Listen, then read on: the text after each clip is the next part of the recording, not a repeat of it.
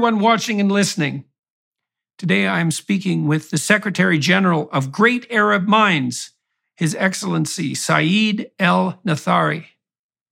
We discuss the origins of the United Arab Emirates, how the Abraham Peace Accords and the Tri-Faith Initiative have taken effect and opened dialogue between the peoples of the Abrahamic faiths.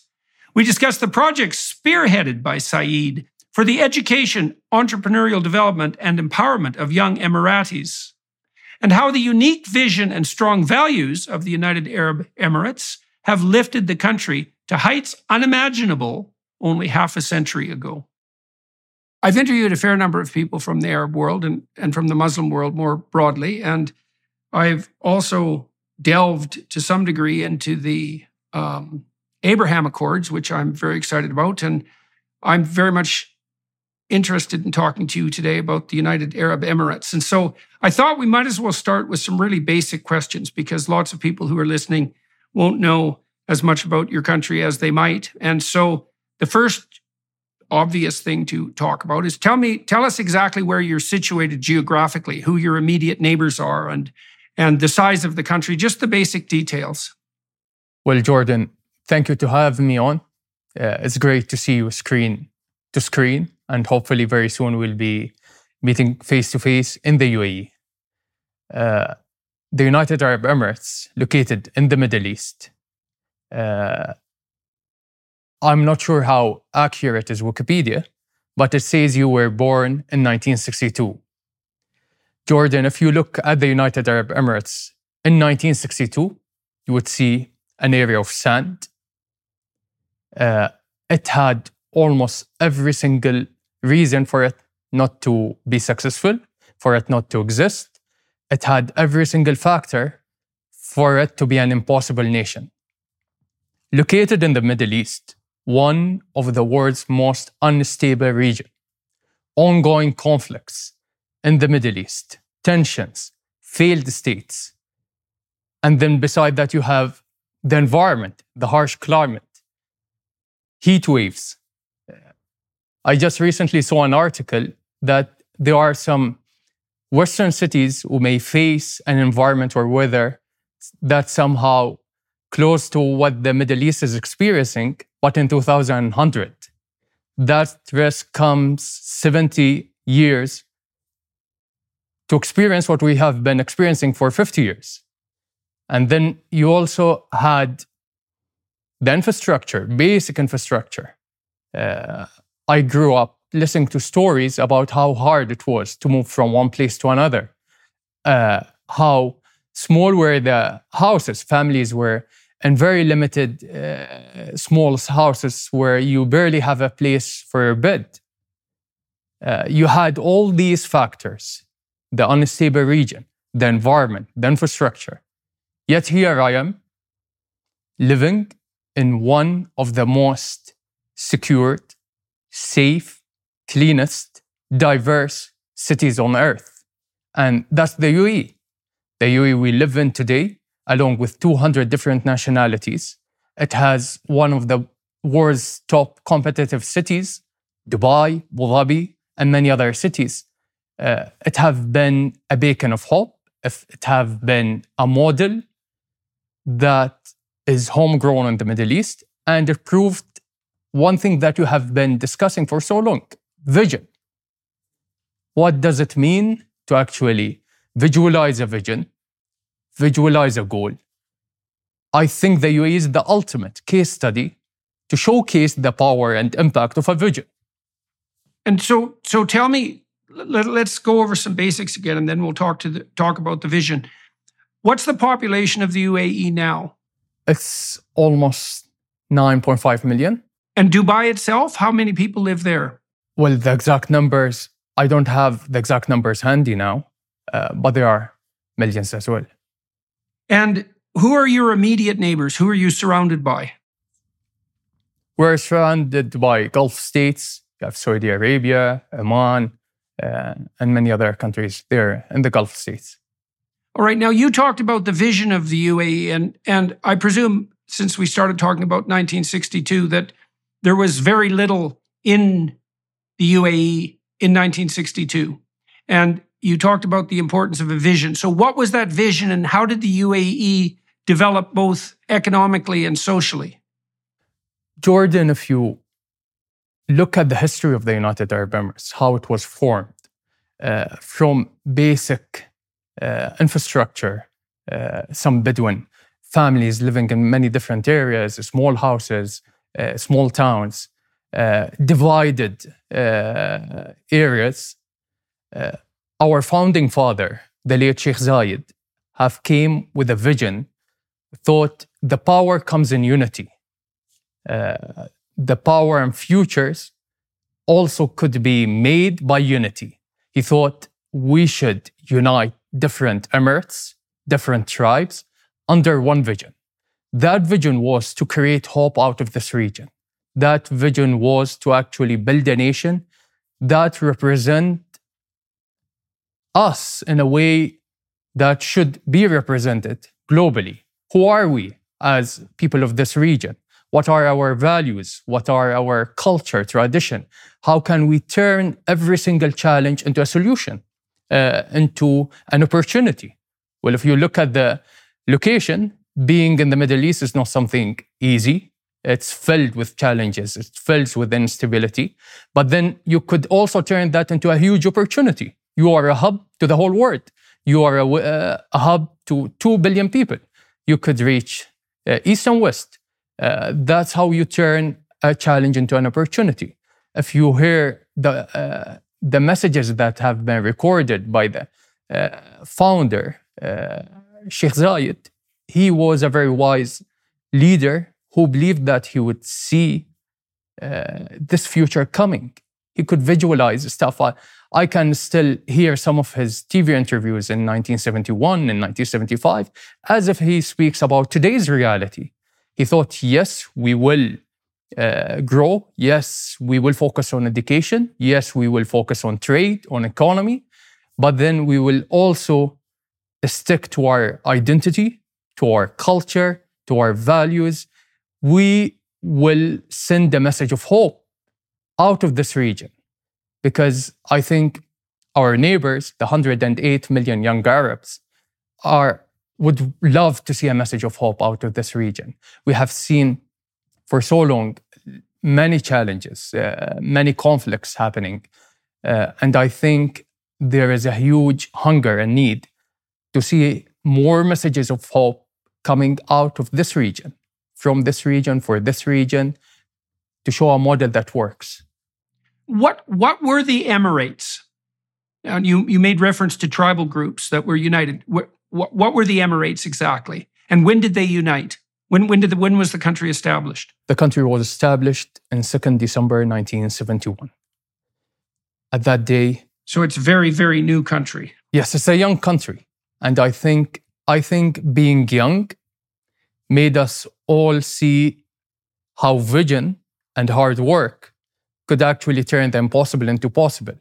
Who thought that in 50 years' time, you could turn a place in the middle of the desert into the world's trade hub, into a place where it's among the top 10 most competitive cities in safety and security and trade and business, and you name it. I think if I'll speak about the rankings and I'll speak about the competitiveness of the cities in the United Arab Emirates, I can speak for the next hour about how many stuff that have been done in a way or in a quality that could compete with any city around the whole world.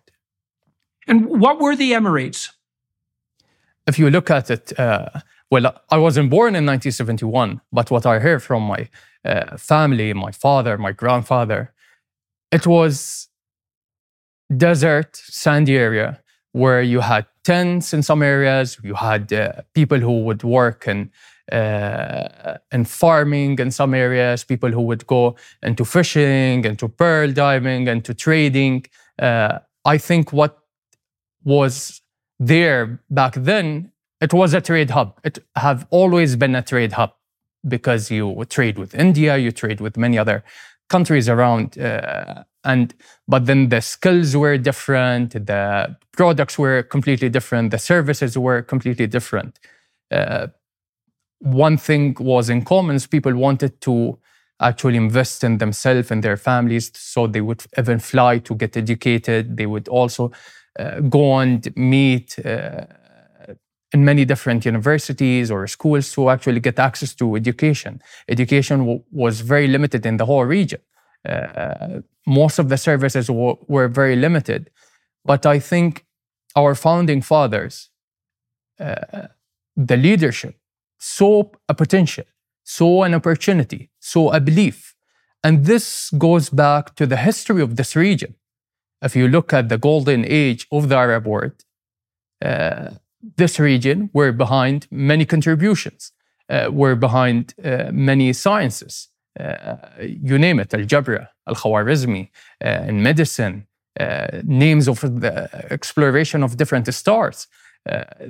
There were many people in this region who contributed to the fundamentals of these sciences. I think this has been building our confidence that we can do it. And that's the UAE today. So you said that, say, back before 1971, the economy was rather rudimentary and the governmental structure was essentially tribal. And Sheikh Zayed united all those various tribes. Now, they had been fractious for a long time. What did he do that brought the unity about? You made reference to identity, culture, and value, but I'd like to know in more detail, why did these tribal groups decide to band together, and why has that maintained itself, given, as you also pointed out, the tremendous instability that has characterized the Middle East for, well, forever, as far as all of us living today are concerned? So how did he manage this vision, and what are the elements of identity, culture, and value you think that unite you and allow you to be prosperous? I think, Jordan, one thing that was clear enough for everyone, that the direct intention that the late Sheikh Zayed had, he wanted good for everyone. He wanted to ensure that unity bring better good for everyone. It didn't happen in one day or 1 month. He have been into that continuous conversation with the ruler of Dubai, Sheikh Rashid bin Saeed, with the ruler of different areas at the United Arab Emirates, discussing how we can bring unity, how can we build something that's bigger than all of us.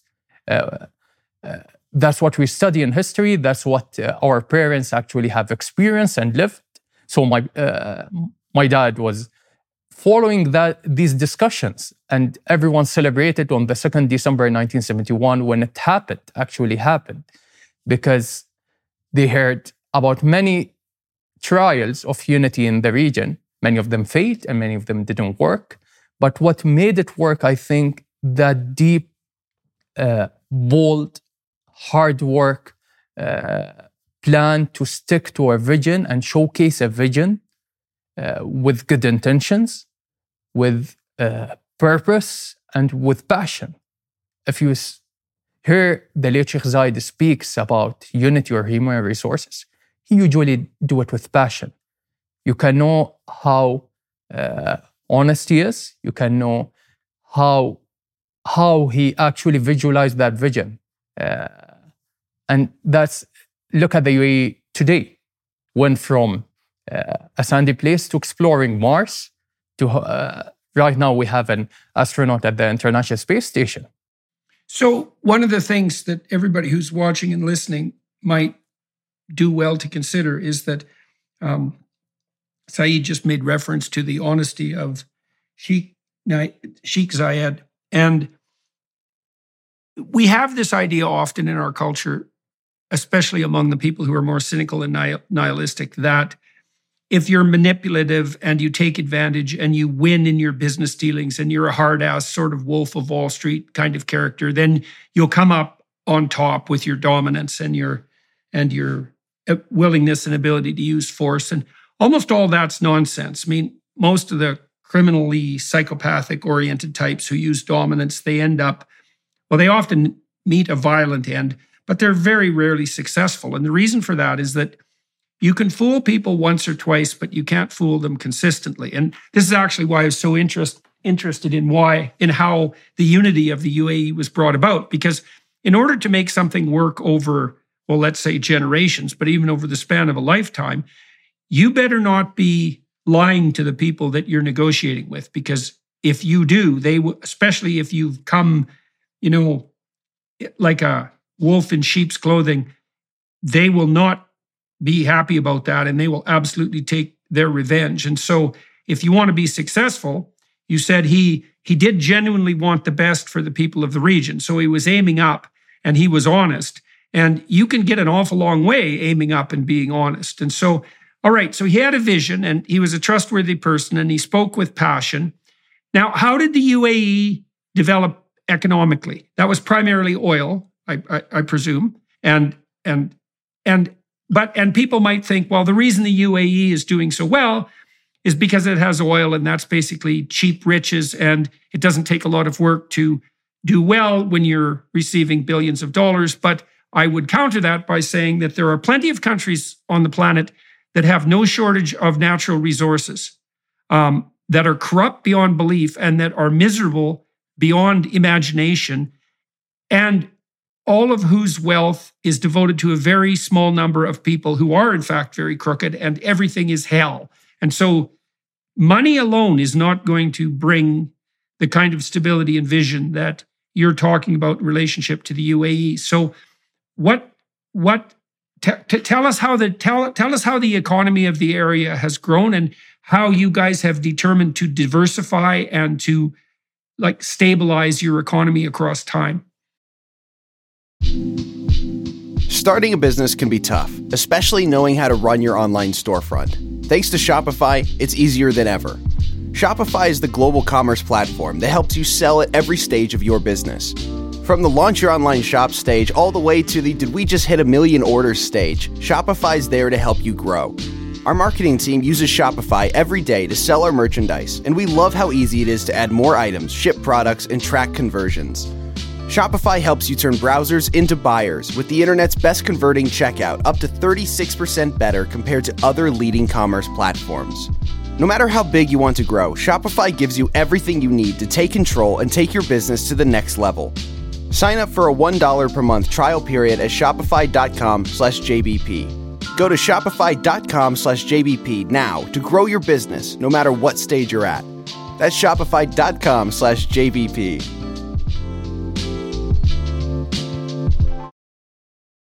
Well, you said it, Jordan. Oil is an enabler, and you can't be over-depending on oil. Actually, if you look at many different countries, oil could be a curse sometimes because over-dependence on oil would let you make short-term decisions to actually increase your revenue and so on. What have been made in the UAE is completely different. Actually, we started thinking of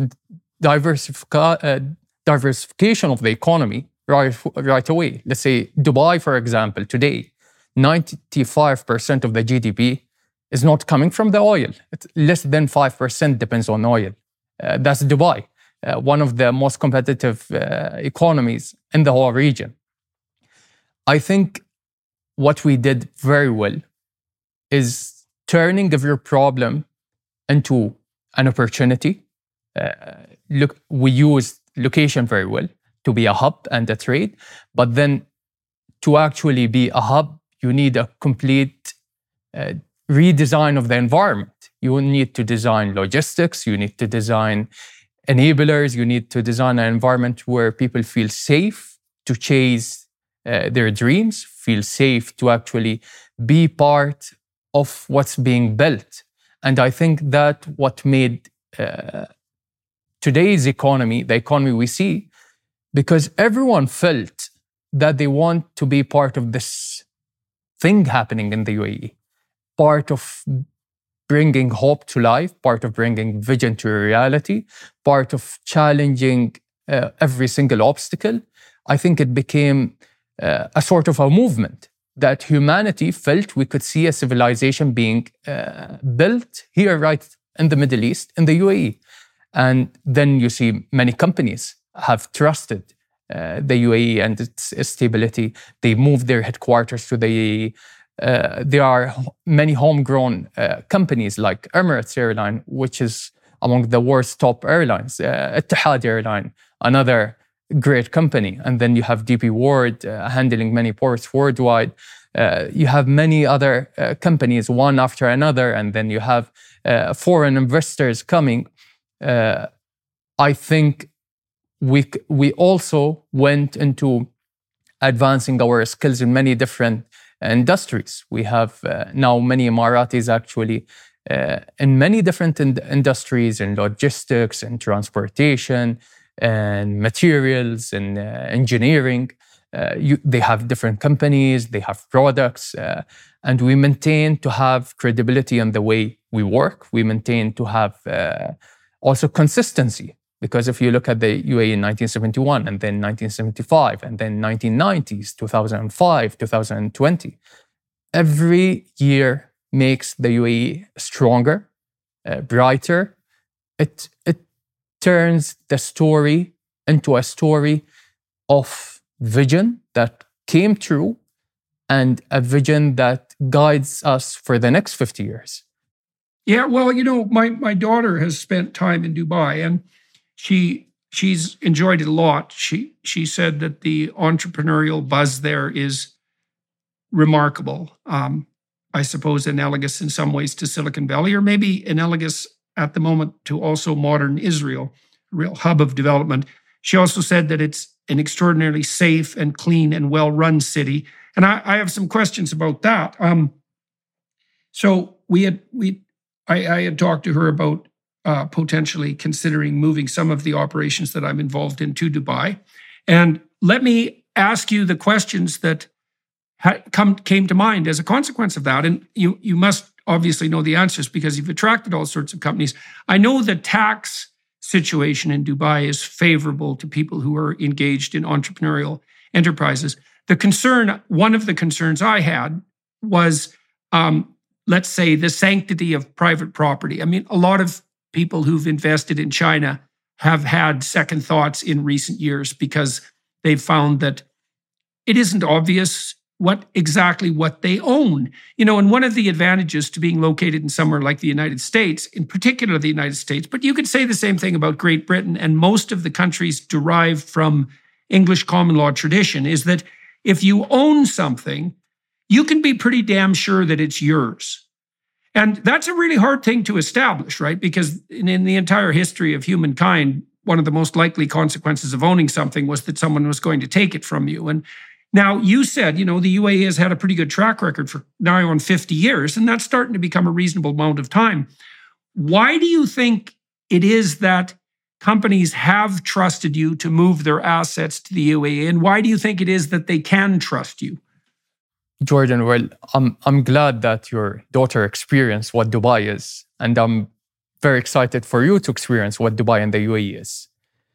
I think they didn't just move their companies and businesses. I think they moved their most valuable asset, their families. I hear hundreds and thousands of stories of people who have been moving to Dubai and Abu Dhabi and the UAE with their families, growing their children here in this environment.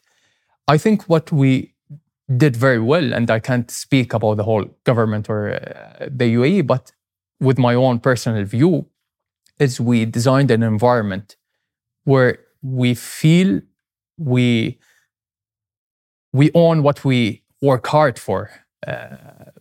Now, currently, the real estate market is booming in Dubai. There are thousands of people moving into Dubai. There are thousands of people buying in Dubai. They do that because basically they trusted the system. They trusted the government. They trusted the environment. And you can't buy trust. There is no way you can buy trust, but you can build it and you can earn it. And this earning and build comes in a result of a long, credible, consistent, hard work and a system that works. I live in this neighborhood in Dubai. In every single neighborhood, you would find Emirati family. You would find families from Canada, from UK, from China, from Bangladesh, you name it, from India.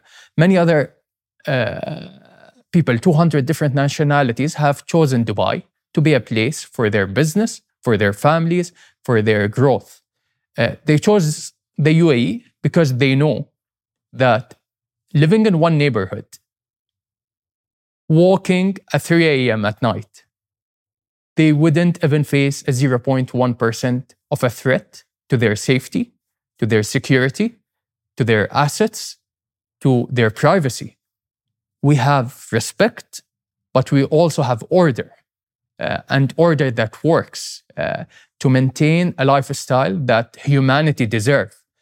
I think what we managed very well is now they speak a lot about micro ecosystems and micro environments. When you try to design a micro environment, a garden, shading system in your house where you design your own micro environment. I think what the UAE have been doing, it designed a whole micro world in Dubai and in Abu Dhabi and the UAE, where you would see the whole world, the ideal part of the world, being flourished here. And that's why people trust, because they trust the system, they trust the order, they trust the way it was designed.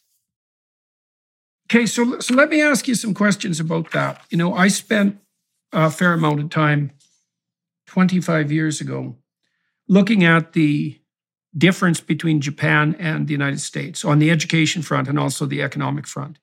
And this was at a time, I guess it was in the 1980s, so I guess that's more like 40 years ago, when there was concern throughout the Western world or apprehension that Japan was going to be a monolithic and dominating economic force because it had, you know, exploded onto the scene in an absolutely remarkable manner. It produced a huge economy. And one of the things that struck me about Japan and was that it was in some ways a very, very conservative society. Now, there were some advantages to that. The Japanese education system before university is top rate.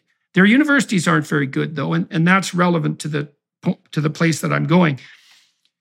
Now, in the US, the grade school system isn't as good as the Japanese school, but the universities are a lot better. And in the US, there's more crime, but there's also more creativity. And if you look at the curves for criminality and the curves for creativity across the age span, they actually match pretty closely.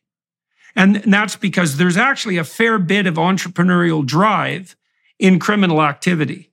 So, for example, among drug dealers in the United States, drug dealers are more likely than their peers to also be employed. And so, now I'm not making a case for the benefit of criminal entrepreneurial activity. My point is this, is that it's very difficult to get the balance between security and freedom right? And if you tilt too much towards security, you risk suppressing people to the point where you'll interfere with creative, free enterprise expression, not just on the business side, but on the generally creative side. And so I know that from all reports that Dubai is an incredibly safe environment. And you know, you hear exactly the same thing, for example, with regards to Singapore. And Singapore also is doing extremely well economically. But the question arises in my mind is that, well, are you buying that security at the price of unnecessary freedom? And what's the evidence that that's a reasonable medium to long-term trade? So have at her. I'd like to know your thoughts on that. Well, Jordan, if you look at the security, there are many parts of it. Yes, one part is government interference, regulations, laws, and stuff that we maintain to maintain security and order. But then another part goes deep into who we are, our DNA, which character we build in our people. And that goes into the society, into the environment, into generations. I think what we managed to do is we managed to build people or attract even people who can know the difference between order and chaos, who can know the difference between having a secured environment, safe environment, and having a creative environment, which also could be along with that environment. I think the issue is not with how security restricts creativity, but how actually have a room for creativity while you maintain security. And there are many opportunities where you can see that happening in Dubai. If you just Google Dubai or do a search on the most beautiful buildings worldwide, or when did humanity actually showcase their creativity in the way they build stuff, on the way they design stuff, you would always hear Dubai. You would always see Dubai. We have creative artists, designers from all over the world came to this place to actually showcase their creativity, to actually also showcase where humans can show different ideas. We have ideas on tolerance, ideas on connectivity, ideas on culture differences and similarities.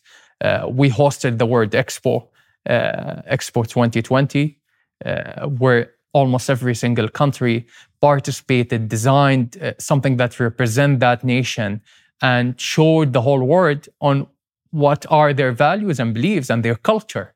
And it was like a beautiful competition where we compete on building better civilization, better future for our generations. And that's happening right away. It was live in Expo 2020 in Dubai. And yet, zero crimes at Expo 2020, extremely safe environment. I guess the number reached 25 million visitors to that show, the Expo 2020 show. And you see that happening every day. You have zones, you have the clusters like the Dubai Internet City, Dubai Design District, Dubai Media City, where you have people from all over the world coming in to work and build and design something. So I think if you design the right environment and then build the right or embed the right values in people's DNA, you can actually hit the formula right. We're experiencing a lot of global instability as we plunge into primary season. How are you protecting your family in the midst of all this chaos? The fact is, there is one asset that has withstood famine, wars, and political and economic upheaval dating back to biblical times, and that's gold. It's not too late to diversify an old IRA or 401k into gold, and Birch Gold Group can help you with that. Birch Gold can help you create a well-thought-out and balanced investment strategy. They'll help you convert an existing IRA or 401k into an IRA in gold without paying a penny out of pocket.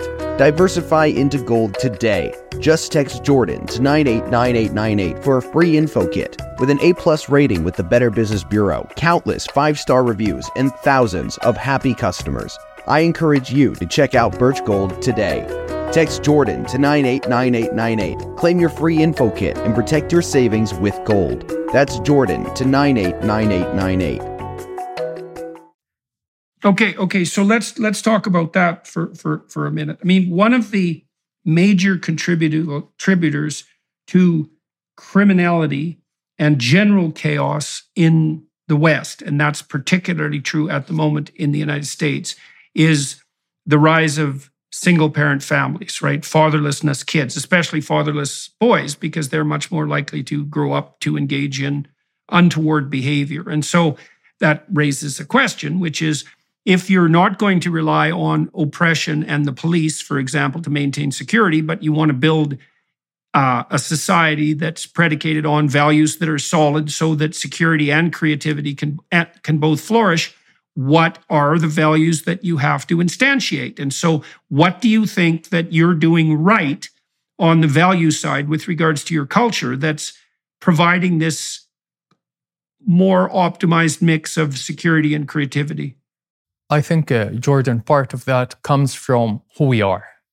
If you look at the Arabic values, Arabic culture, the values of this region, for decades have been based on tolerance, based on accepting others, based on generosity, based on the golden rule that many different faiths and religions speaks about, that you wish for others what you wish for yourself. Hundreds of quotes and examples and stories about that what our parents and families speaks about our responsibilities towards the community, towards neighbors. You will find it in our faith, you would find it in Islam, you would find it in Arabic culture. Hospitality is a huge thing in the Arabic culture. You would see it in the traditions, you would see it in every single part of our culture. And looking at all of these, I think we managed to build a character. And character building is something that somehow turned to show its results today. Because when you build a character with the right set of values, you embed the right set of values, you actually also build immunity against different thoughts that may not work align with who we are. And that's something very, very important for us to maintain as a legacy, that yes, we are a global city. Yes, we are part of the whole world, but then we also know exactly how to differentiate between what represents our value and what doesn't represent our value. This doesn't mean that we will disrespect the other. This doesn't mean that we may always put a block in different thoughts. We learn, we grow, but then when you build that immunity system, I think it works like how our body works. It knows which vitamins or which part to take and which part to leave or actually defend against. And that's what we made. I think it happened. I see it. I see it every day. I see it in families. I see it in parents. I see it in school. I see it in universities, where even before you see an action in government, I think you would see people mentioning that, oh, this idea actually represents who I am, and this doesn't represent who I am. I think we should maintain this for the next generation, because you see how the world is getting it's scary to see where the world is heading in some areas. You scroll down on your phone, you may see Jordan Peterson speaks about vision and personality, but then you swipe and see some horrible ideas on different acts or different beliefs that aims to take us back 100 years ago or 200 years ago, or takes us into chaos. And here is, I think, where we build the immunity and the wisdom of picking the right decision. So I'm particularly curious on the family front. To what degree are families in the UAE still traditionally intact rather than broken? What's your divorce rate like? I don't know if you have those stats at hand, and maybe you don't. And what's the birth rate? Because, in the West, the birth rate in many countries has plummeted far below replacement. It's part of the fractionation of the family. And that seems like a very, very bad long-term strategy. So how are you guys doing on the birth rate and divorce front? And what's the typical structure of a family in the UAE? Well, I usually prefer to be accurate when it comes to numbers, but then I don't have the numbers handy yet. If you look at how the lifestyle of families here in the United Arab Emirates, I could see my family itself. The bonding the family is always a big thing here. The family always comes first. The family always is the first guiding compass for us on where are we heading, who we are, what are our beliefs and values.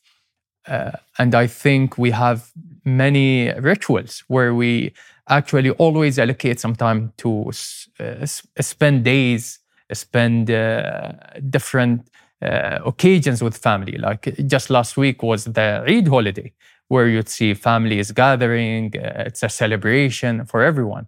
And then I know most of the families around where they meet every week. And we used to have way bigger families before, where almost every family consists of 5 to 6 members. Maybe with the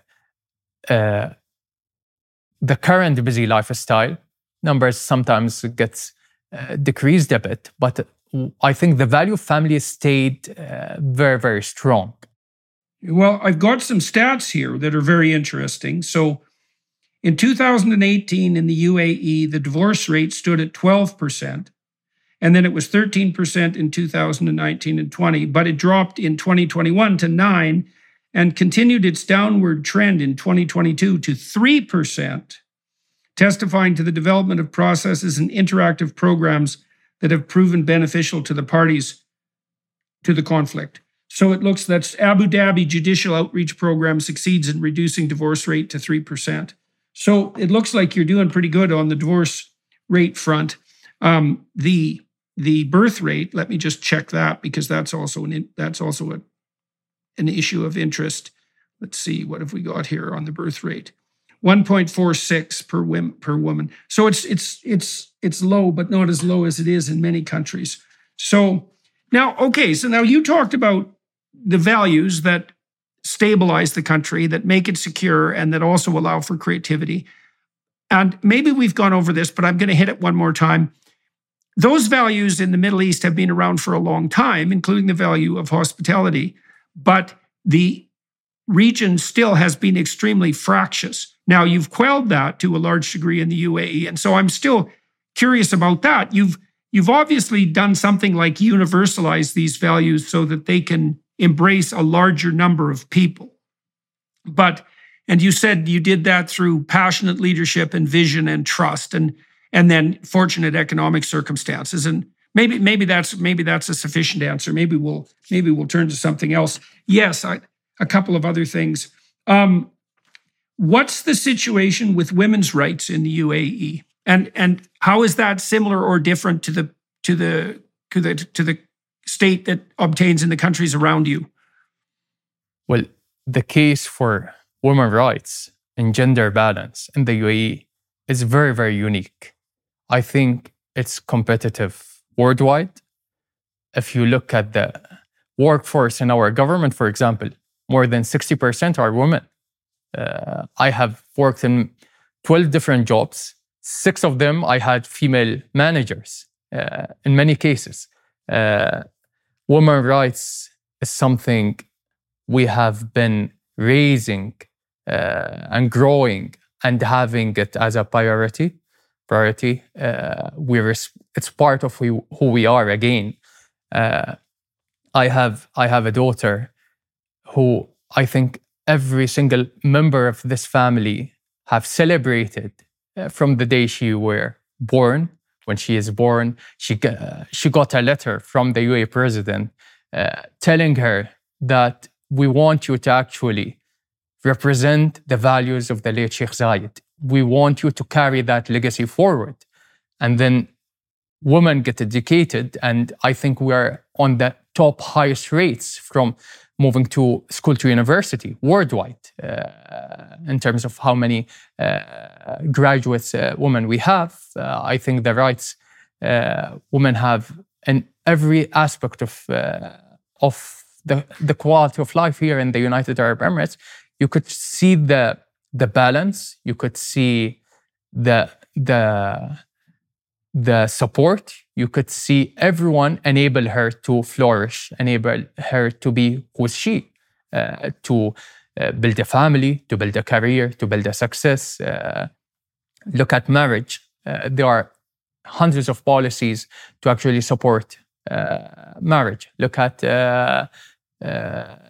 being in the workforce. There are lots of policies now with hybrid model of work, with flexibility in hours and timings and attendance and all these stuff. I think it made it even not only easier, but also made it even safe to be who you are. If you decided to focus on your family, or you focus on your studies, or focus on your office working hours, or focus on your career growth or your business, you can basically get support, and the government will handle its responsibility, and families will handle its responsibility to celebrate you wherever you are. And so you may hear that many people actually call, let's say, my name is Saeed, but some people call me Bu Shamma, which means the father of Shamma. And we have that in our Arabic tradition, where they know that the most valuable thing for a man is his daughter or his son. So they name me after my daughter. that's how much we respect actually women, or how much I respect my daughter. And actually, I feel proud every time I hear her name. And I want to be the best father I could, or be the best employee I could for her and for many others. So now it seems to me, although Saudi Arabia has been liberalizing its attitude towards women's rights in recent years, it seems to me that there's a marked difference between the UAE and Saudi Arabia on the women's rights front. And so why did those two societies develop in different directions? And what do you see happening in Saudi Arabia on the women's rights front? Well, I like how I think the region is diverse. If you spend time in Dubai and then go and spend time in Cairo, or spend time in Muscat, or spend time in Amman, it's different. Yes, there are common values. There are always Arabic language. There is always Islamic traditions. But then the way the societies live or grow is completely different. There's different opinions. There are different point of views. And I think the region is somehow heading to a very bright, positive side. I see something happening in the region. I see hope in the region. When I meet young Arabs, when I meet decision makers in the Arab world, Dubai just hosted World Expo, and now Saudi Arabia is applying to host World Expo. Doha hosted the World Cup. You have many other cities are planning to build new cities, build on new islands, have new tourism experiences.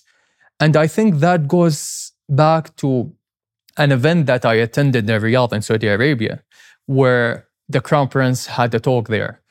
And he said back in 90s, he saw a man or a leader that showed and proved to the whole region what could be possible and how to design and build something global out of this region. And that person was His Highness Sheikh Mohammed, the UAE Prime Minister. It made me feel proud at that moment of who we are and what's our impact. But then I see it everywhere, Jordan. I don't see it only on GCC. I even see it across the globe. I see articles. I saw an article on BBC where it was about the next Dubai of Africa.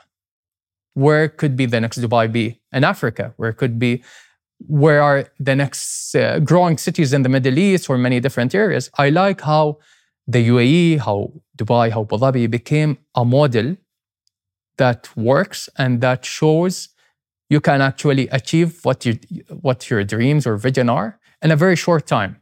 In your age, in my age, we can actually build a whole nation. We all know cancel culture is threatening free speech, but do you really think social media companies are innocent bystanders, even when they hide your channel from search results just for expressing the wrong opinion?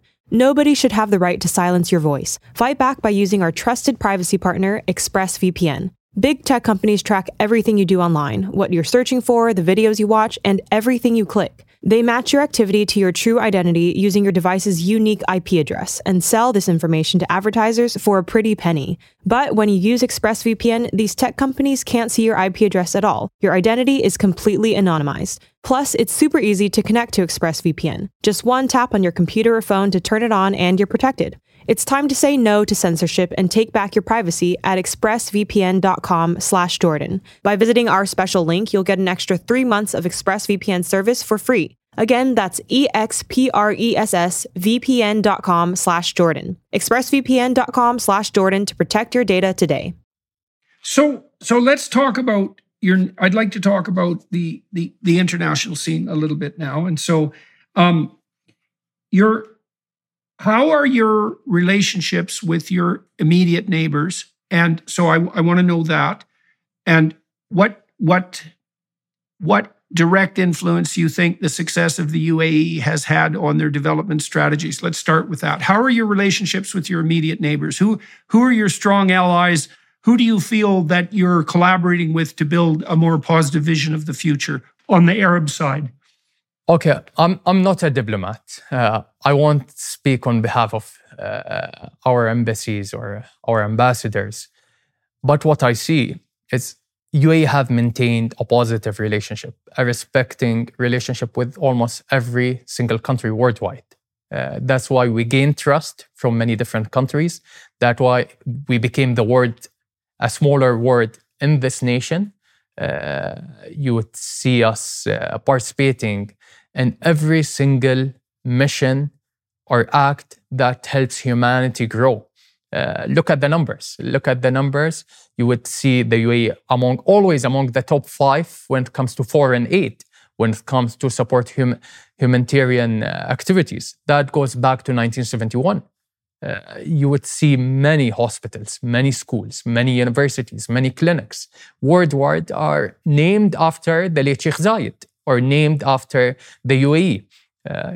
Just recently, I was in Washington, D.C., and I met a friend of mine there. He told me, I actually go for my clinic appointments to a hospital where the UAE invested heavily in for its research, for its services, in Washington, D.C. And the same, you would hear it in many different countries, where actually you would see the UAE's and its leadership footprint there, that there is something good happening. That what again built credibility in this country. That's again built why this country is special. This country is different. You would hear many head of states speaks proudly about their partnership with the UAE. It's a small country, but it showed the whole world that you could actually have a huge impact. What's your relationship? Let's talk a little bit about the Abraham Accords and your relationship with Israel. What's happening on that front, and what are the challenges and advantages to such initiatives? You have lived it. You have heard it for 20, 30 years. Conflicts and tensions, we didn't see a result. I think there were no winner in conflicts and tensions. The UAE took a whole different directions. The UAE took the direction of actually looking at peace and tolerance, but then be brave and bold enough to act on peace and tolerance. We all in campaigns, in strategies say that we want to be more tolerant, more accepting, more respecting. But then what proves all these campaigns or all these beautiful messages is what are your actions or what are your movements toward peace. And I think that something we have showed very clearly in the UAE, where you would see everyone from any other nationality, any religion, that would feel respected, will feel safe, and actually feel inspired to accept the other and feel inspired to see what brings us together. I can spend this hour, Jordan, to speak about how close we are when it comes to thoughts, or I can also look at it from a very dark lens where we see how different we are. I think we chose the right lens. We chose to be also a beacon of hope, to send that message loud, to even inspire others. If it works in the UAE, and you see peace actually in action in the UAE, you see respecting different cultures and nations are happening here right now, why do you want to wait for you to actually be more tolerant? I think no one will win against tolerance. So you mentioned earlier that you see in Dubai a competition between different modes of productivity and generosity. Let's say who can make the best offer. And I've been thinking this through. On the religious front, in the world we have 3 major religions emerging from the Middle East, all part of the Abrahamic tradition, all monotheistic, all people of the book, embroiled internally in conflict over nominally religious matters for centuries in the West and in the Middle East, and then also engaged in conflict between the major religions. And it seems to me that we're at a point in our historical development where what we should be engaging in is something like a competition of invitation. And you could say, well, if you have faith in your tradition, then you could be an avatar of that tradition and you could live in the most noble manner you could possibly imagine. And if you turn out to be a shining beacon on the hill and other people are attracted, well, then you win. And that's a good competition. And now I know there have been multi-faith initiatives in the UAE. It has a tradition of, I don't think religious tolerance is exactly the right word. It's more like something approximating a genuine appreciation for diversity. Do you want to talk a little bit about what's been happening in the UAE on the faith side, because I think that strikes me as extremely important. In the UAE, you would find mosques, you would find churches, you would find synagogues. We have the Abrahamic house in Abu Dhabi. I think what we have been building here in the UAE is actually an environment where we respect every single religion and we respect our differences in a way that we accept others, we accept what's different and we focus on what brings us together. Like I had a conversation with many from different faiths, and we were speaking about leadership building and about character building. And then the name Prophet Moses came, a prophet who we do respect.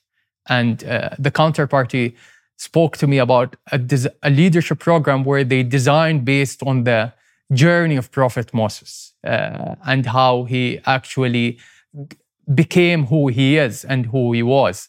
And that's something we really appreciate in the Islamic culture and Islamic tradition, because that story is in our Quran, you would see it in Bible, you would see it in many other books. And I think focusing on areas where we see how different faith brings different messages or different stories or different values and see where are the common areas, I think that's where our strength comes from. And there are hundreds and thousands of areas where you could agree and I could agree and many other people from many different faiths could agree that yes, this is part of who we are, or this is part of who we believe in, or this is the God we worship. And that's how we worship him, and that's how we actually serve our nation, our planet, our community. Well, one of the most remarkable initiatives that I've seen in recent years, along with the Abraham Accords, which established peace between Israel and a variety of Arab states, is the Abrahamic Family House, which is a very impressive complex that has on the same site a mosque, a church, and a synagogue. And, that seems to me to be symbolically emblematic of what's happening in the UAE. Now, that just opened recently, I believe, right? That's opened, in the last, is it the last 6 months? It's certainly within the last year. Yes, it is. And so, what has been the consequence of that enterprise, and how was it set in motion? Why did it succeed? Today, I was spending some time on social media, and a video of a student, I think almost 7 years old student, came out that he actually went to a tour with his family to that Abrahamic house. And he was telling the whole world, he was among 10, 12 years old. I'm not sure how old he was. But he was telling the whole world that, oh, look at this place where actually Muslims, Christians, Jews could worship in different buildings that represent their different worships or different faith, worshiping one God, actually happen here right away in Dubai, in Abu Dhabi. This place is public. It built on an idea that's simple, yet bold and sharp. Just think about it. Many different religions, faiths, people from many different faiths coming together in one place, living with peace. It's actually possible. It's happening. You don't need a magic stick for it to happen. You will need to design the right environment for it to happen. The right conversations, the right dialogue, the right inspiration for the next generation. And I don't see any challenge to bring it to life, to bring it to bring us, all of us, together and closer. Did you know a baby's heart begins to beat at just 3 weeks? And that heartbeat is a baby's only defense in the womb. At 5 weeks, a baby's heartbeat can be heard on ultrasound.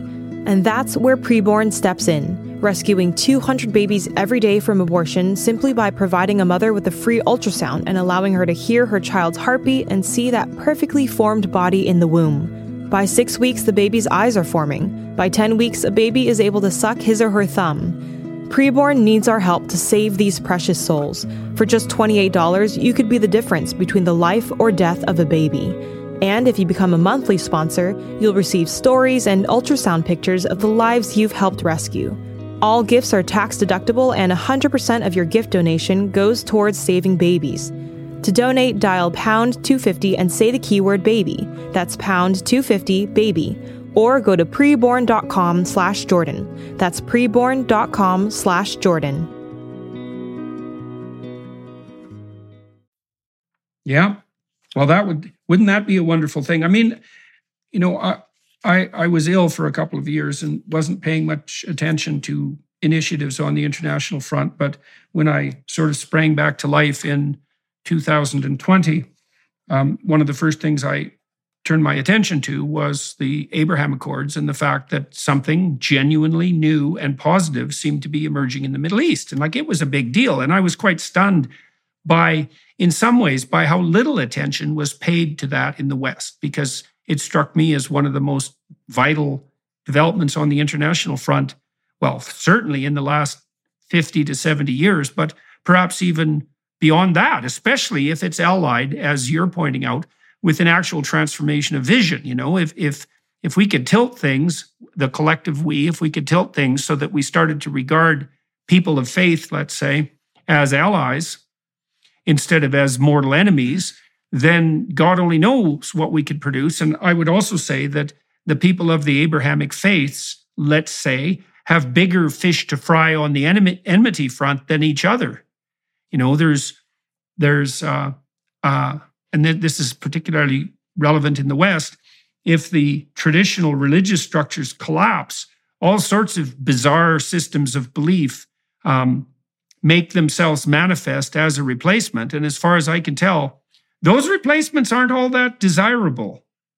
And so it seems to me to be only wise on the part of Jews, Christians, and Muslims to look to what they have in common and to foster that. And it's very, very heartening to see a country like the UAE, which can punch above its weight and which is small enough to be governable, but large enough to be a model, to actually take the initiative on this front. I'm very much looking forward. I'm going to go to the UAE. I think I'm going in early October. I'm very much looking forward to going to Abu Dhabi and seeing this tri-faith establishment, that's for sure. And then also, obviously, to see the other cities. I'm very much looking forward to that because I think it's a huge deal. This is something of historical significance, the establishment of the Abrahamic house. The fact that you were able to do it, that it's been successful. I know that it was in, let me see here, the Pope visited in 2019.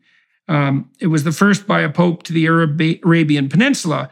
During that trip, he signed a joint declaration with the Grand Imam of Al-Azhar that called for religious tolerance and dialogue. It's like, well, hey, a little more of that would be a very, very good thing. So that's all extraordinarily positive. And so, all right, so let's turn our attention a little bit more specifically to the sorts of projects that you've been involved with. You have spearheaded 50 projects, a lot of them concentrating on youth. So why don't you delve into what you've been doing on that front? Because I'm very curious. We talked before, this partly what brought this podcast about. We had a conversation previously about what might be done on the psychological front to end the demoralization of young people and to provide them with a certain amount of hope. And it's certainly the case that helping young people develop a vision for the future is an obvious necessity, but also an extraordinarily cost-effective and efficient way of guiding developing souls into a beneficial and productive and generous future. You've been doing such things for a very long time. So why don't you walk us through some of your projects? So Jordan, I'm also very excited for you to visit and experience the UAE. And one part of UAE being a young country, most of our population are actually young people. Almost 50% of the UAE's population are young, under the age of 35. The UAE government have established a Minister of State for Youth Affairs and have established, I think, it took the boldest and the biggest steps when it comes to youth empowerment. You would hear people speaking about youth empowerment in many different countries, in panel discussion and roundtables. In many occasions, these are strategies that management consultant offered, 500-pager strategies that end up in the desk or sometimes end up to be a recommendation or a discussion. And you don't see it often in reality, or you don't see actual steps taken by the government to transform all these recommendations into actionable results or facts and figures. The case is completely different in the United Arab Emirates. I used to work as a Director General for the Federal Youth Authority. What my main ultimate mandate was to actually ensure we design the right environment for young people to reach their full potential. And today, if you look at the young people of the United Arab Emirates, you would see that spark in their eyes. They want to be part of something bigger. That's something that I always wanted to be part of. Back in 2009, when I was a high school student, like many other young people, I thought, what would I want to be part of? Where I'm heading? What's the work I want to accomplish, or what are my achievements? One ultimate source of inspiration was the UAE leadership. I saw the Prime Minister working on many different projects, working on delivering different clusters, different economic achievements, different stuff when it comes to infrastructure and so on. So like many other young people, I went and asked the big question on where I'm heading. Where do I want to be 10 years from now? That was back in 2009. So I found the Prime Minister's webpage, and back then Hotmail was something cool and everyone used to mail others. And I found a link to actually email the Prime Minister. And I ended up emailing the Prime Minister, telling him that I'm amazed with all these achievements. I'm amazed with the way you transform vision and reality. And I want to be part of this. I want to be part of your team. I want to be part of this purpose. I want to actually help others the way I saw you guys inspired me to be part of something bigger. And I sent that email. In many countries, you would think there are 10,000, 20,000, 50,000 emails goes to the leadership and or sometimes ending up with the assistants. I didn't have big expectation.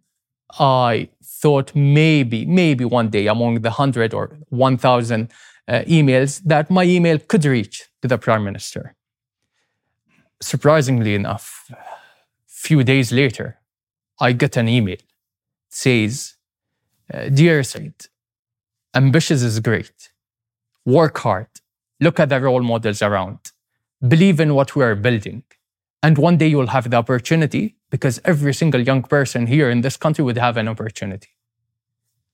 It was signed personally by the Prime Minister himself. I kept that email printed and framed in my office. I remember 10 years from that email. I met the Prime Minister for one of the events. He was in my office. During that time, the smile I saw, the moment I lived, I felt every second. And deep inside, I felt that's the power of having the right role model. That's the power of actually having and visualizing a vision and then working hard for that vision to happen. And that's the moment where I thought I should be part of and be responsible to help others find their goal, find their path, find their role models. That's when I ended up being part of the youth empowerment initiatives and policies. We have many policies and projects where it sets young people into their priority. They are the one who design their strategy. They are the one who design their policies.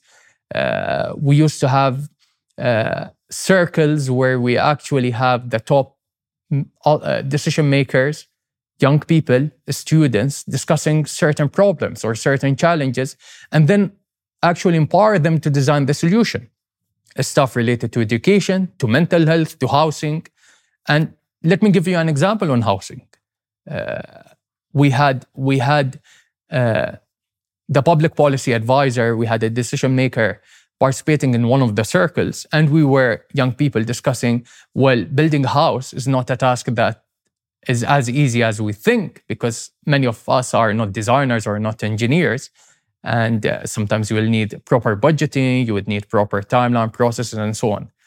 And we discussed maybe part of the solution could be actually to have a 101 fundamental course or guideline to help young people take that step. And there were the government, a week later, signed a policy by the Prime Minister where actually it equips and train people to take that milestone forward, to actually be prepared to build their house. And we have the same for building a family. We have the same to actually joining a workforce or a university. We have a lot of enablers and we have policies. Okay, the same meaning. Okay, yeah, okay. So the same meaning. You talked about family. You talked about career. You talked about education. These enabling processes. What exactly do you do, and how many people is that affecting, and how do you know what the effect is? So how do you enable the young people on all these fronts? Well, we design products and policies and services. So one example, we have a policy where in every single government authority or in department or agency, you allocate a seat for young people, where a young person would be part of that board, would be part of that board meeting, would be part of that discussion to actually transfer young people's views into the ultimate decision-making layer at that authority. That's one. That policy is signed. You have seats allocated for young people. You wouldn't find that in any government worldwide, where we allocate a seat for young person in every single board. Another initiative or policy was actually designing different youth councils across the country, across the institution, across cities. We have the Dubai Youth Council, the Abu Dhabi Youth Council. We have councils across companies like Emirates Youth Council, DP World's Youth Council. We have in agencies and ministries where you have the Ministry of Economy Youth Council. This youth councils acts as representation of what young people aspire from these different ministries or these different corporations, and they sit high enough to have a direct engagement with the leadership. They actually have some influence. Exactly. It's not just pro forma. Yes, they do have influence. They have the toolkit. They have the support. They have the enablers. And I think what's very, very special in the United Arab Emirates is that direct bonding between young people and the leadership. Go in the streets in the neighborhood during your visit. A random survey on how many young Emiratis are actually met the president himself. You would find numbers and answers that you couldn't find in any other country worldwide. Our president, designer Sheikh Mohammed bin Zayed, I think he designed an engagement model between leadership and young people that doesn't exist anywhere. He opens his place every week, sometimes every Monday, sometimes every Tuesday, where I could go and visit and discuss some of my aspirations or discuss some of the challenges I'm facing. He is part of where are we heading. When I got married, I got a letter from him on congratulations on your marriage. And then he also, I have met him almost 5 times. That's me. I think there are hundreds of others and thousands of people who met him maybe 10 times or 20 times. But that built the trust. So if you look at the formula on why the UAE is successful in terms of youth, in terms of economy, we have the vision. We have a leadership that we trust, and we trust because they represent who we are and when it comes to values, but they also show performance that is exceptional. I think if you look at the achievements and the deliverables and the policies signed during crisis, during hardest times, it shows that this leadership not only care about this country, but cares also about the generation would come 10, 20, 30 years from now. And part of it comes from the responsibility of representing the founding fathers' value.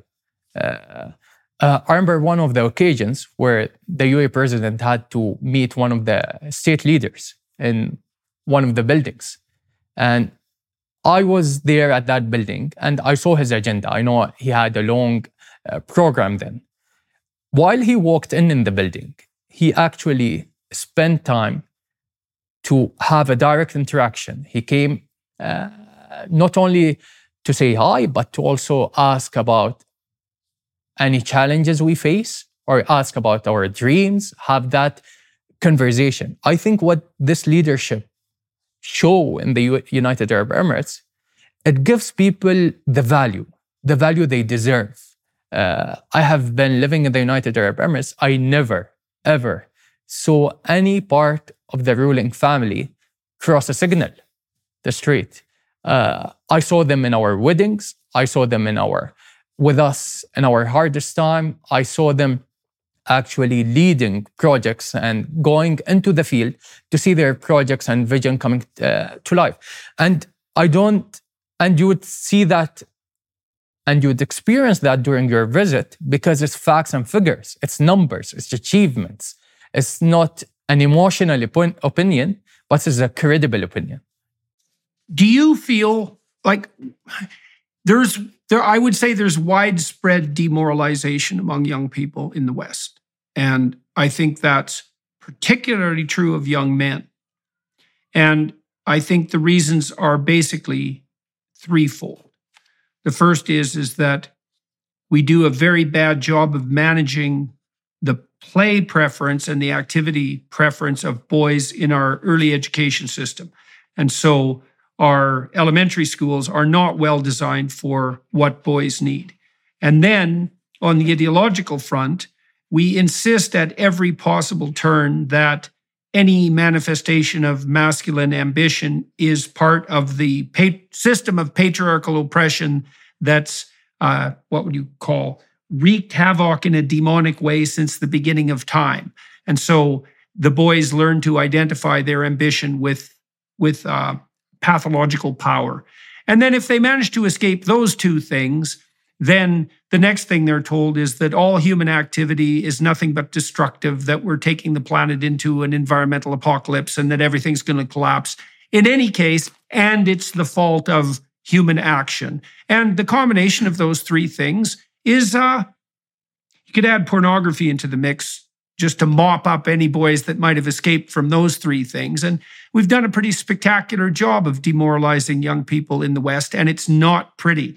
And so would you say that in the UAE, that the young people that are part of your culture are looking to the future with hope?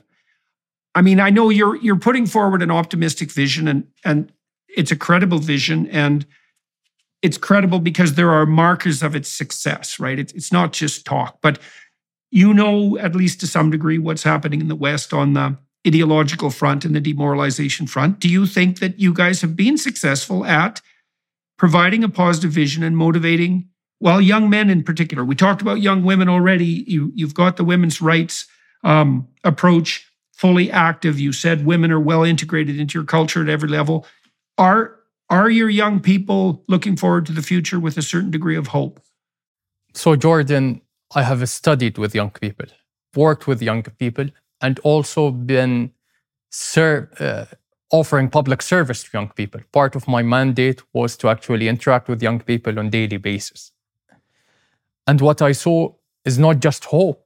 I actually saw a drive to build something big, to build the next big thing for this nation, to actually turn another impossible into possible.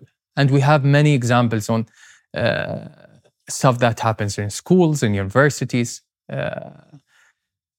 10 years ago, if you ask a young man, would you ever dream to go to the space?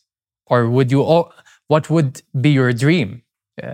I don't think the answer about going or exploring the space would exist back then in the Arab world. It was something almost impossible.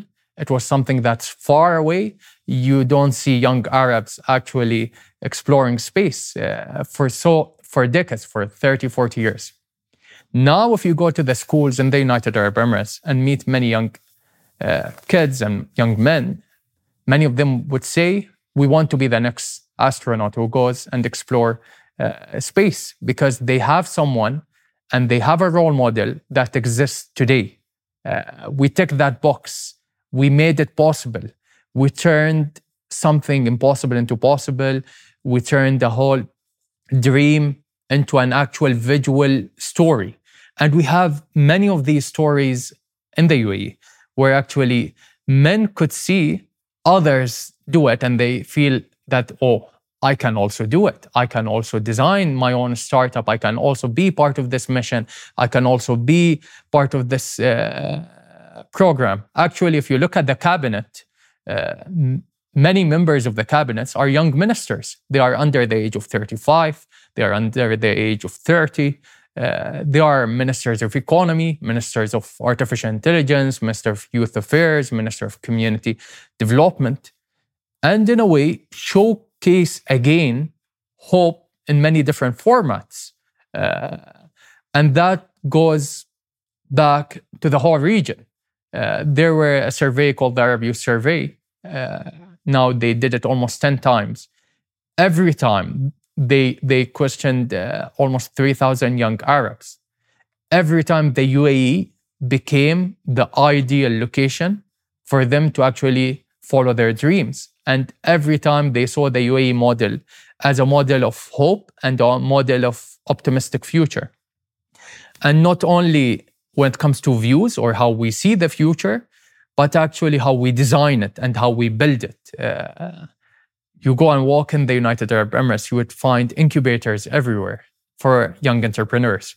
You would find youth hubs where actually either if you were an artist, a musician, a scholar, a writer, a researcher, where you can have a whole path.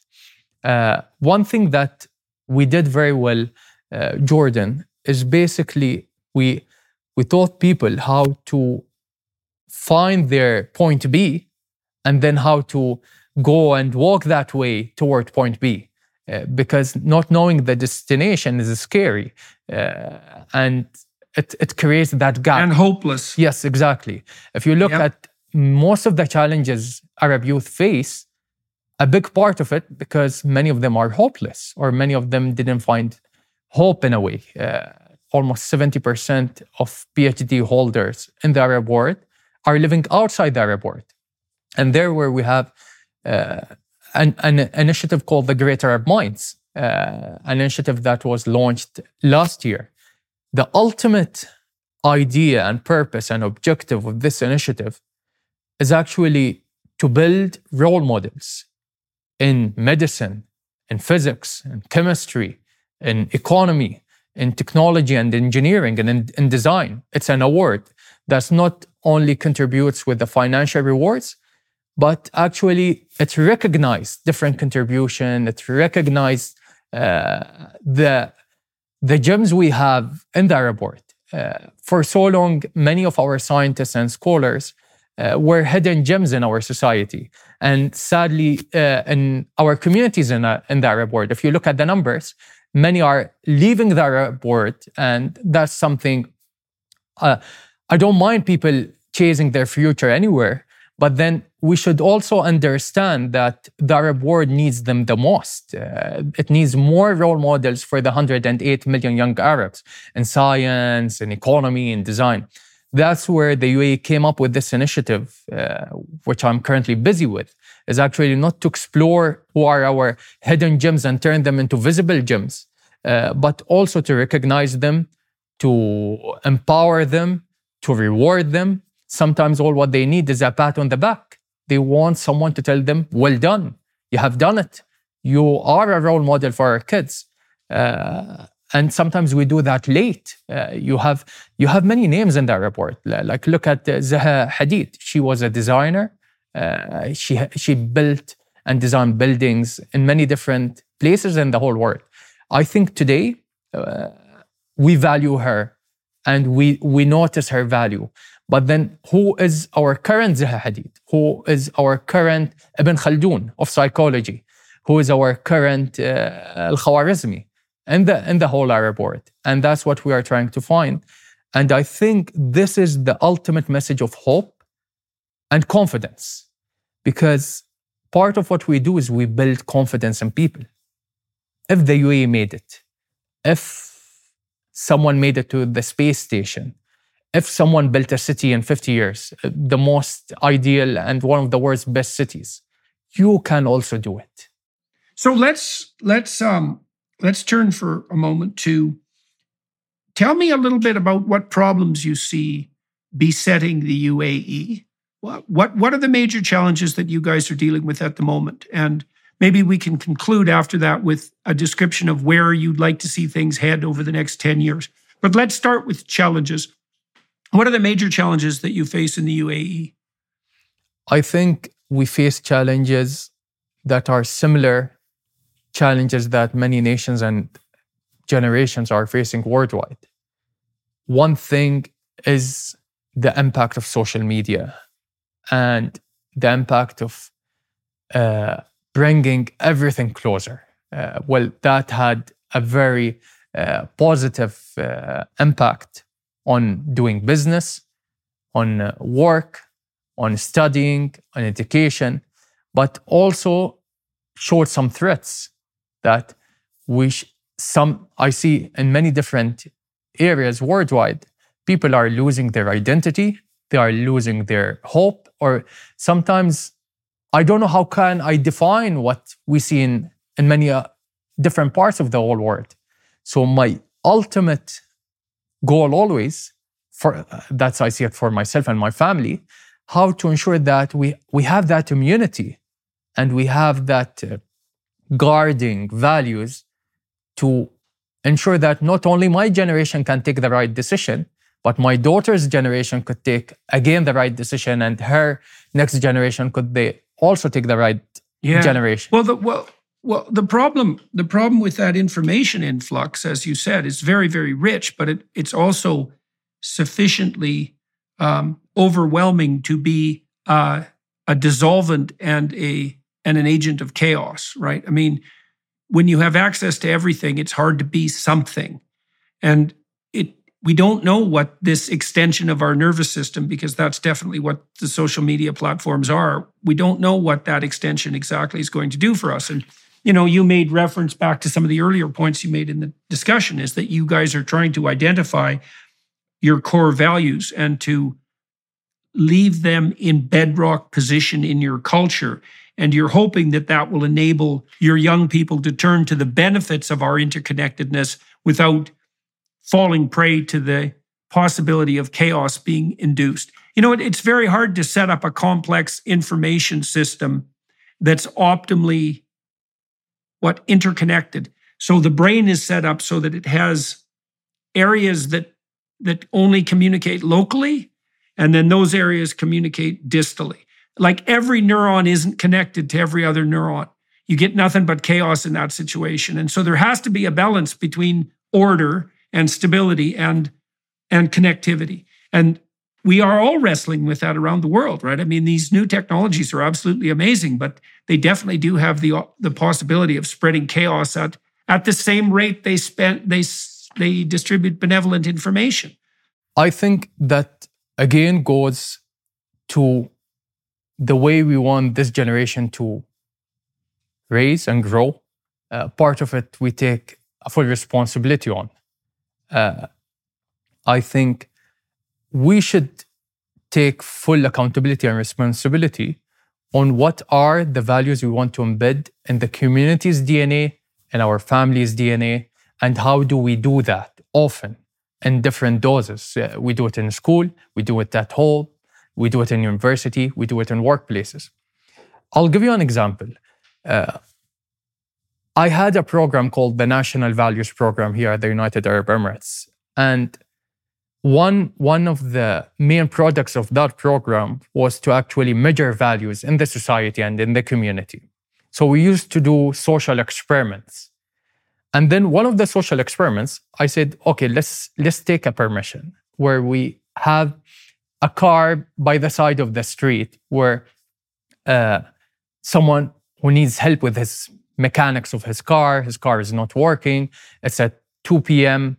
afternoon in the summer. It's a time where maybe most people would be busy having lunch with their families. And we said, let's record that and see how many actually young Emiratis would come and provide help or provide support. Jordan, in 1 hour, the number of people who actually stopped and paused their journey to wherever they were heading and parked beside that car to actually offer help, it was more than 15 young people. They decided to actually voluntarily, something in them felt that, oh, I should offer help. And that's something I see on a daily basis. I don't think you will see a single incident where we think twice before providing support or before providing help to people around. And that value. Right. That's part of that tradition of hospitality. Yes, that was part of our generation's hospitality and the way we have been raised. But then my ultimate concern is always, I have to be as good as my father and my grandfather in building that in my daughter and building that in the next generation to ensure that I embed the same values that grows in her the way I saw it happening in me and in many other people. During one of my latest visits, I was waiting for a plane and watching the news on TV. And there were an incident in one of the cities in the Western world where someone was being killed in a subway, and people were filming that, and people were standing still and filming that. It's scary. To me, at that moment, I felt, where are we heading as human beings? That's something I don't want to ever see, not in 50 years, but in 100 years in our country. And I'm sure it won't happen because we are taking full responsibility and accountability on defining who we are. Because that have been happening since 1971 and it will keep happening till 2071 for the years ahead. But then also that reminds me to a story we all know, Cain and Abel. I think, yes, Cain was angry, he was jealous of his brother, and he ended up killing him. But then if you look at the world today, I think Cain and Abel exist almost in every single community. And sometimes maybe some people would say they exist even in you. But then you decide on who wins. And you decide that you never allow to kill Abel in your community or you kill Abel in yourself. And that's something very, very important to us. Because we know that sometimes in some communities, and we saw it happening, people lose it. I think they lose the idea of being a human being. The being part gets lost. They don't define their values or they don't define what's right and what's wrong. I think that's something we do very well. And my ultimate passion is to continue to do that. I want to close this with an invitation to you. I've been working with a group of people centered in London, but with active participants all through Europe and Australia and Canada and the US, and then increasingly in other places in the world where we can manage the reach. We have a conference coming up in London at the end of October 30th, 31st, and November 1st, and followed by a public event at the O2.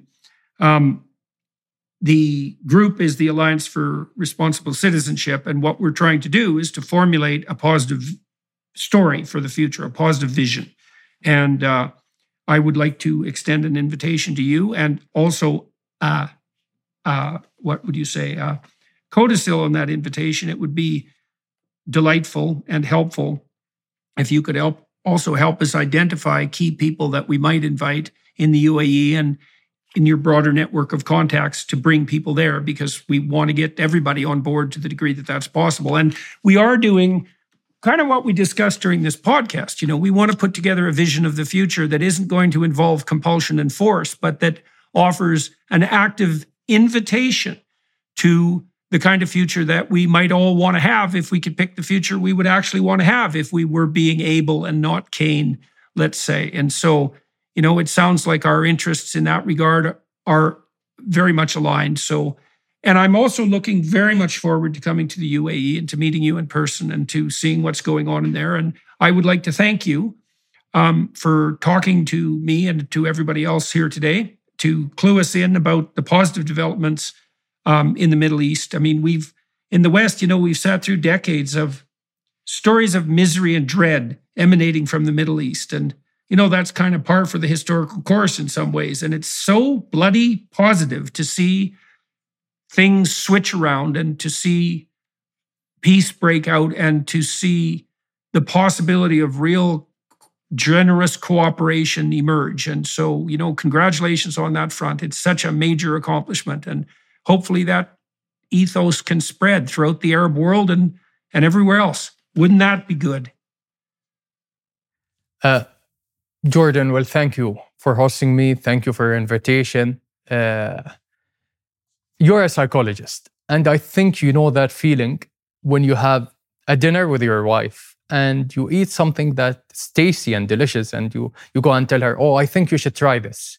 Or you watched a movie that's somehow moved apart on you, and then you said, oh, I think you should watch this movie. Is that feeling where you want the other side or the other part or the other community or friends or family to enjoy what you have enjoyed, or to actually have something good or experience something good as you did it as a human being? And I think that feeling, you would see it in Emiratis, in UAE nationals.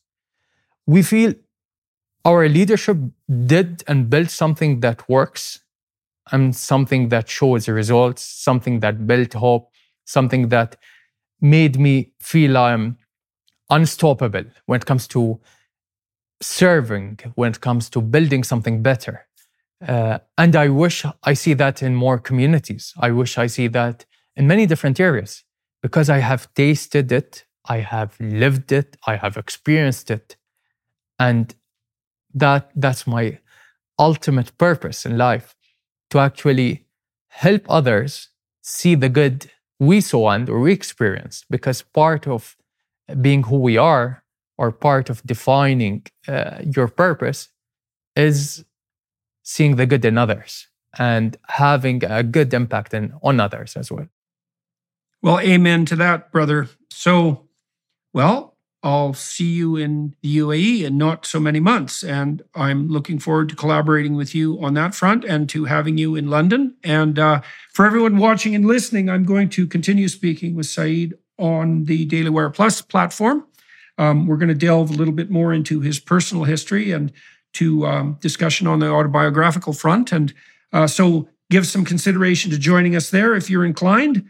Otherwise, I'll say sayonara to you all, and thank you very much for your time and attention to the film crew here in Northern Ontario and also in the UAE. Thanks for your participation, and always to the Daily Wire Plus folks for making this possible. It's much appreciated. very good to talk with you, sir. And we'll take 5. And for the rest of you watching and listening, join me in the next podcast as well. Very good to talk to you today. Thank you. Thank you, Doctor. I enjoyed the conversation. I think I see your clips more often in the feed of our young people. I see my nephews watching some of your clips because actually your content when it comes to setting goals, setting vision, character building or exploring character, and a lot of the values you are speaking about, it's somehow the same language we understand and we see. I'm not sure how much you dig deep into the culture of the Middle East, the Arab world, and the Islamic world. But I could say that the areas where we could see alignment and agreements are huge, and that represent who we are. I think it does. The news you hear about this region and the conflicts and the people of this region, I think we didn't do enough when authoring our own story. Many people spoke about who we are, but I think we know better who we are, and we should send that narrative to the whole world. Great. Well, all of that shared foundation means that in principle, we have something to build, solid to build on in the future. And so, hooray for that. All right. Good to talk to you, sir. Bye-bye, everybody.